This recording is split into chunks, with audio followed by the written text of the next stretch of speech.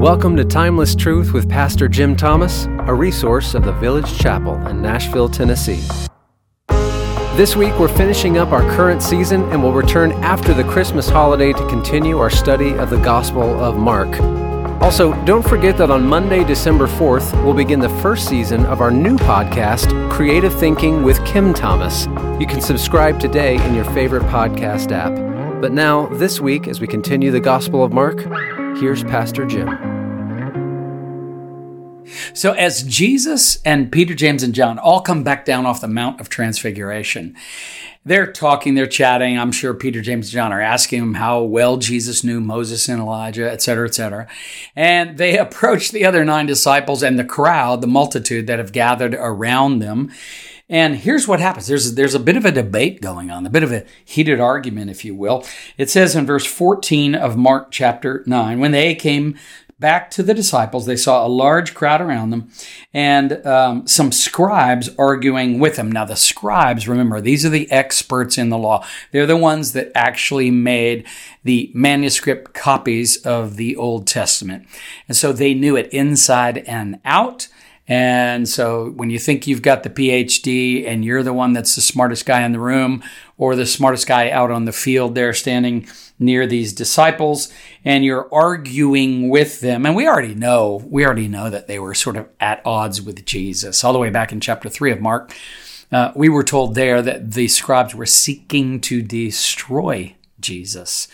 So these, quote, good religious, end quote, folk have murder on their minds, and everywhere Jesus goes, they're following along, trying to discredit him, or in some cases, to destroy him. Here they're arguing with the other 9 disciples, Peter, James, John, and Jesus coming down off the mountain after this amazing experience.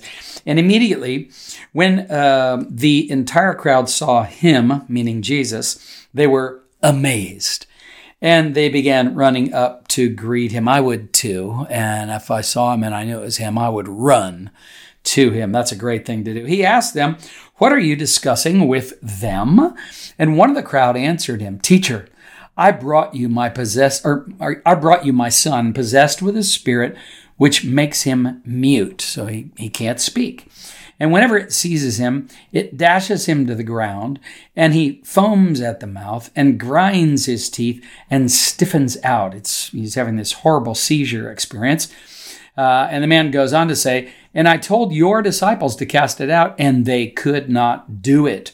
So the argument may have been over that. I don't know. The scribes might have been saying, "What's with you 9? How come you can't do anything?"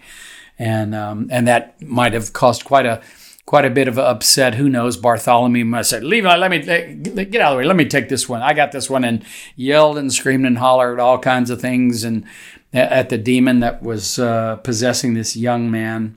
And done everything they could, but nothing was working is the point. And so the father, who is so desperate, loves his son so much, sees Jesus, runs straight to him and explains the situation and says that, "Jesus, your disciples couldn't do this." And he's desperate. He wants help for his son.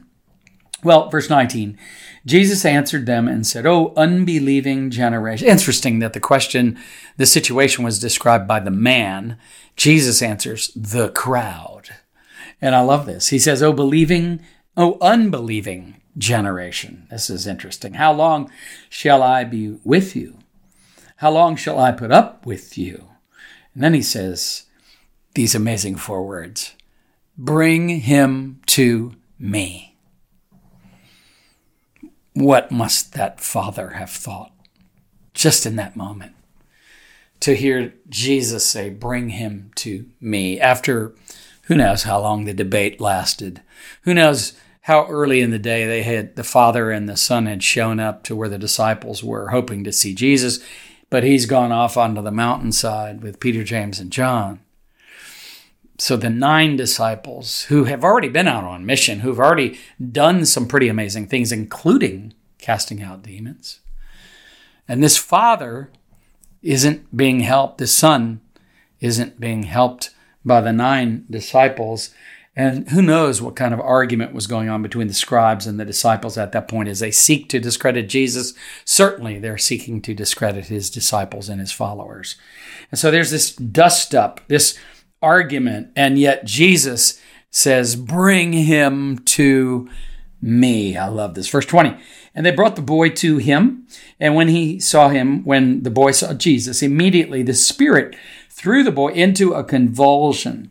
And falling to the ground, he began rolling about and foaming at the mouth. I mean, this just seems to be getting worse and worse and worse. It's quite dramatic right now. Jesus asked the father, verse 21, how long has this been happening to him? And I'll make the argument that I think Jesus already knows the answer to this question, but he wants us to know how significant this miracle is that he's about to perform. And the father says it's been happening to him from his childhood. I can't even begin to imagine the torture, the torment in this father's heart on behalf of his child, his son whom he loves so dearly.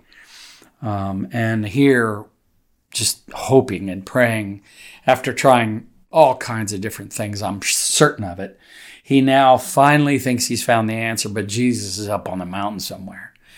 And the 9 disciples, well, maybe they can help. Well, they can't help at all. And then the argument starts.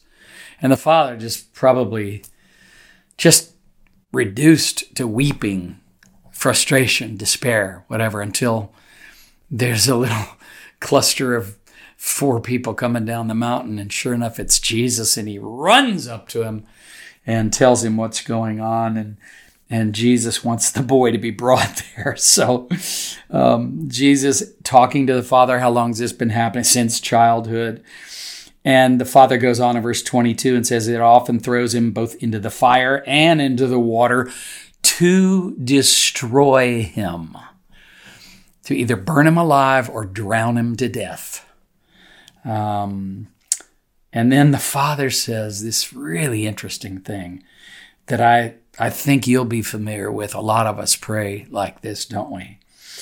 But if you can do anything, take pity on us and help us. See, so many of our prayers get reduced to just a couple of words sometimes, don't they? Just help us. Help. Some of our other prayers, more positive prayers, can be summarized in the words, thank you.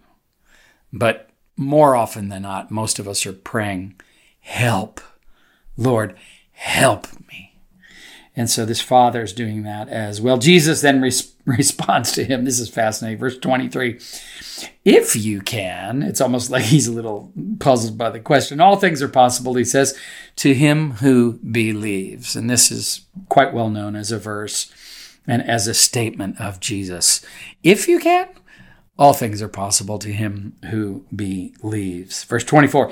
Immediately, one of Mark's immediatelys here, the boy's father cried out and began saying, I do believe, help my unbelief. Remember, the boy has been thrashing about on the ground, foaming at the mouth, in a convulsion or seizure-like state. And now the father is, the father is saying, I do believe, help my unbelief. And I don't know about you, but I mean, this very exact response of this father to Jesus is a great description of so often of my prayers, an admixture of belief and unbelief, of I believe you can, I hope you will. And that's so true because none of us know or can predict exactly what God's going to do. We don't know what God knows. We aren't as smart as God about everything. We don't know what will result in his greatest glory. We don't even know what will result in our highest good or the highest good of someone that we love. We think we know. We often pray and even offer up some counsel and advice to the God of the universe on how to go about fixing something or solving something. And in not only what method to use in doing it, but when to do it, all that sort of thing. No, that's not trusting God to be sovereign at all. Jesus says, if you can, all things are possible. The boy's father says, I do believe, but help my unbelief. Jesus saw that a crowd was rapidly gathering, and so he rebuked the unclean spirit, saying to it, you deaf and dumb spirit, I command you, come out of him and do not enter him again. Now, this is an amazing moment as Jesus once again, just with his words, shows that he has authority and power over the demon and the dark forces that might have this poor boy in such horrible shape. So he says to him, you come out of him, I command you, come out of him, and do not enter him again. After crying out and throwing the boy into terrible convulsions, it came out. And the boy became so much like a corpse that most of them said, he is dead. And that's remarkable as well. The boy stops convulsing, the seizure seems to stop, and the convulsions stop, and his apparently lifeless body just lays there. He's not saying anything, his eyes aren't open, he looks like he's dead. And remember, the people of this time knew what dead looks like better than most of us know what dead looks like. They were firsthand eyewitnesses to death all the time, and most of us are not. Well, Jesus took the boy by the hand and raised him up. Oh, I love that. And the boy got up. Okay, so Jesus took him by the hand and raised him, and he got up. And Luke's version of this says, and everyone was amazed at the glory of God, or the goodness of God there. And that's just so true. When we see God at work, when we recognize something that it can only be explained by the power of God. And that's what the miracles of Jesus are ultimately all about. I've said it so many times, I'll continue to say it, though. I think it's important for us to remember it's not just sensational entertainment. They are designed to arouse curiosity about Jesus. They're designed to display his authority. They're designed to reveal his compassion. They're designed to affirm his identity as the Son of God. If he's the Son of God, really, he could do these kinds of things. You would think so, you know. And fifthly, his miracles are all designed to inspire worship, which is what he created us for in the first place. To worship, not just anything, but to worship God. Well, so the crowd is standing there. They're thinking he's dead. Jesus shows him what a great reversal artist he is. He takes the boy by the hand, raises him up. The boy got up. And when he had come into the house, Jesus had come into the house, his disciples began questioning him privately. Why is it that we could not cast it out? And Jesus responded to the disciples, this kind cannot come out by anything but prayer. And so whether the disciples were just trying to scream the demon out, and I think sometimes we get caught up in some of that kind of method miracle stuff, you know, swinging a coat, yelling and screaming and hollering and spitting and all that sort of thing. There's no reason to do that at all. If you're actually trusting God for the outcome, you can pray with confidence in Jesus' name. Demons aren't afraid of us because we yelled or because we spit or we strutted or any of that sort of thing. It's the name of Jesus. That's where the power is. And so that's very important for us. So what do we learn? Just a few things real quick. One, just on the big picture, when you read this story, the path of Christian discipleship includes both mountaintop experiences and valley experiences. And I think that's important for us. This is literally happening for especially Peter, James, and John. They're up the mountain with Jesus on the Mount of Transfiguration, but they're also down in the valley. And sometimes, you know, we all like to get away. We all like to take a retreat. We all like to, when I was a kid, I used to go away to summer camp all the time. And at the end of the week, we all just kind of arm in arm, back and forth, singing, we are the church. We are the people of God. You know, and you're just all caught up in the euphoria of the whole thing. And it's wonderful. But then you go back home, and all your old friends expect the old you, not the new you, if there's a new you. And so it's back to the valley where sort of the rough and tumble bit of life is. And Christian discipleship, it involves both. Well, yes, there are wonderful mountaintop experiences with Jesus, but there are also valley experiences. And we need to just know that and be honest about that as we talk about what it means to follow Jesus. Secondly, acknowledging our weakness and our inadequacy is the beginning of real faith. And we see that here in this father who has this son who's demon-possessed and can't speak, and the demon that has him under its grip is destroying him. It's a very self-destructive situation. And this father's heart is broken. He's tried so many different things, including coming to the disciples of Jesus, but they could not help him. And he's so frustrated. He's so exhausted. He's so desperate. And as we've said before, when we're desperate, the kingdom of heaven draws near. It's like a magnet to the heart of the Lord. Tim Keller says in Counterfeit Gods, if you want God's grace, all you need is need. All you need is nothing.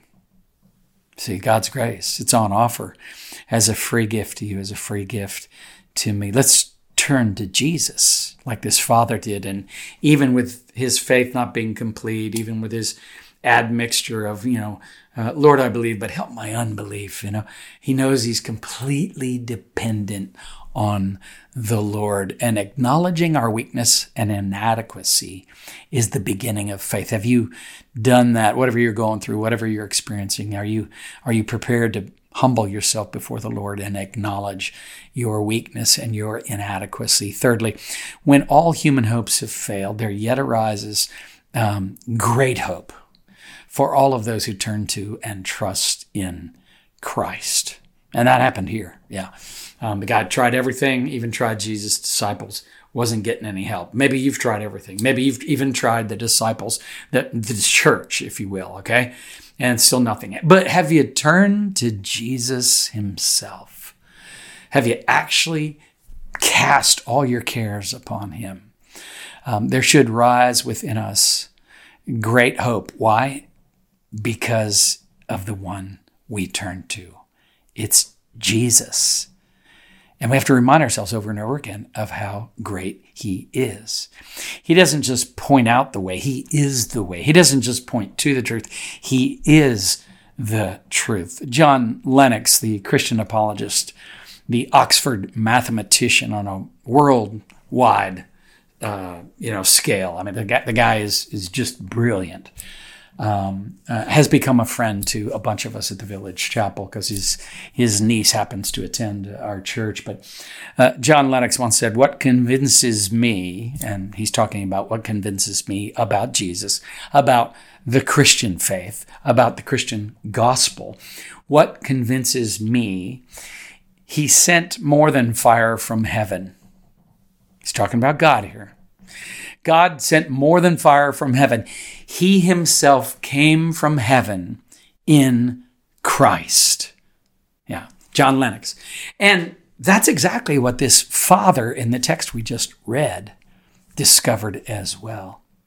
That when he turned to Jesus, directly to Jesus, there he found the hope that he really needed and the help that he really needed. Fourthly, sometimes things get worse before they can get better. We see this even in this encounter, and that's true. Sometimes things will take a step back before they can take a step or two forward.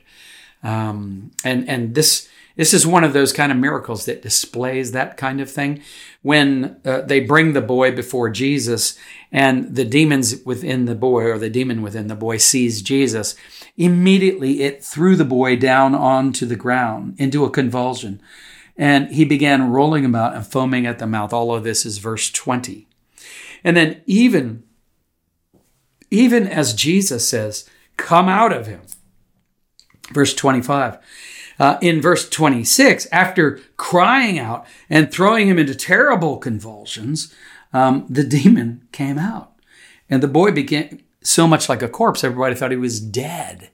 And so, again, you kind of see this, don't you? That sometimes things appear to be getting worse, even though they might be on the way to getting better. And I think it's important for all of us to understand that too. Even on a grand scale, on an eschatological scale, we can say with certainty that one day God intends to, as the great reversal artist that he is, to set everything right.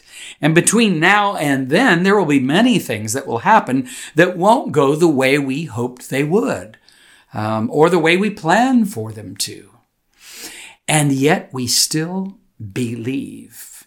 And when our faith is weak, we lift up the empty hands of faith and we say, Lord, I believe, help my unbelief, just like this father did. And what we are saying is that we trust God with the ultimate outcome, that even if we should die, even if that boy had died, we still trust the Lord with the final outcome, the ultimate outcome. Sometimes along the way, it'll appear that things get worse before they get better. And even on an eschatological level, that's true. The end times will be dark times, but the end times will come to an end.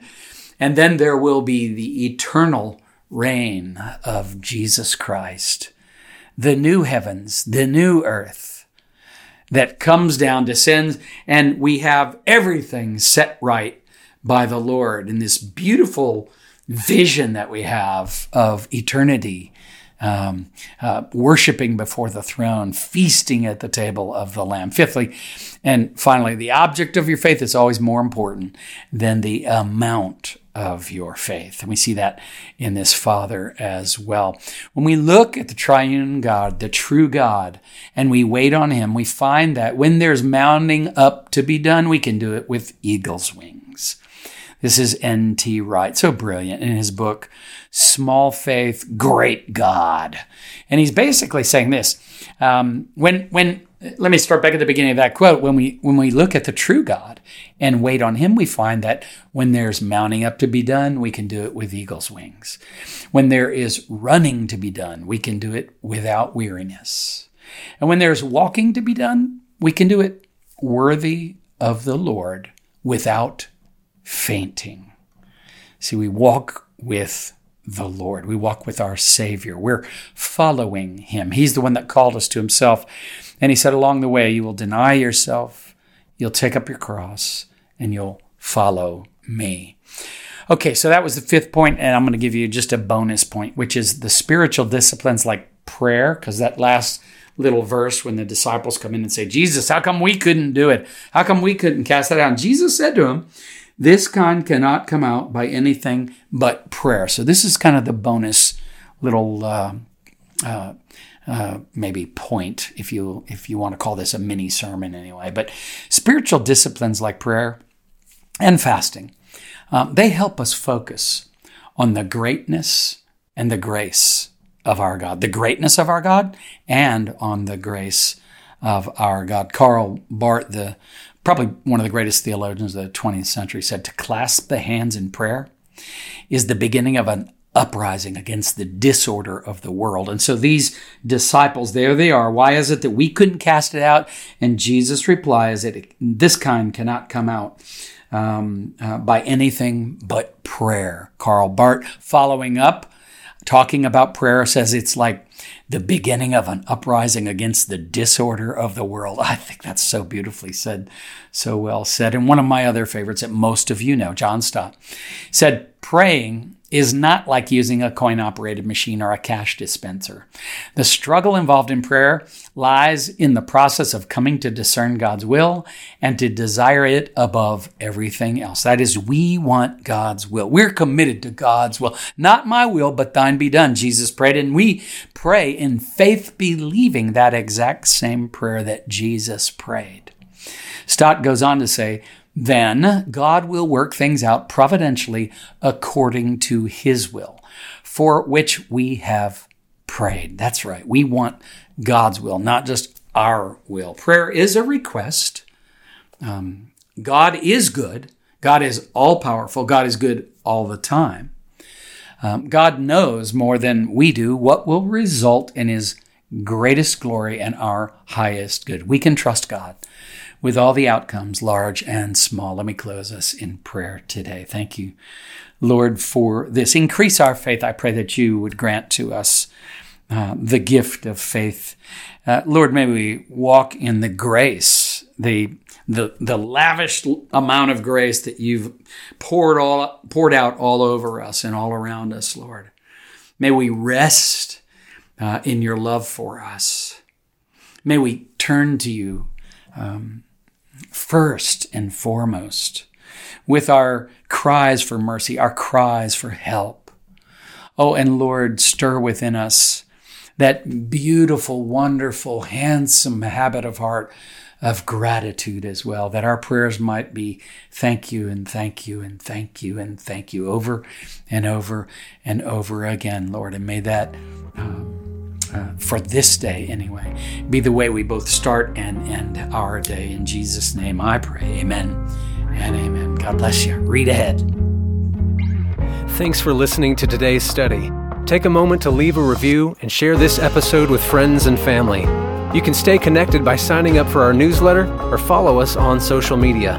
At the Village Chapel, we believe God's Word is unique in its source, timeless in its truth, broad in its reach, and transforming in its power.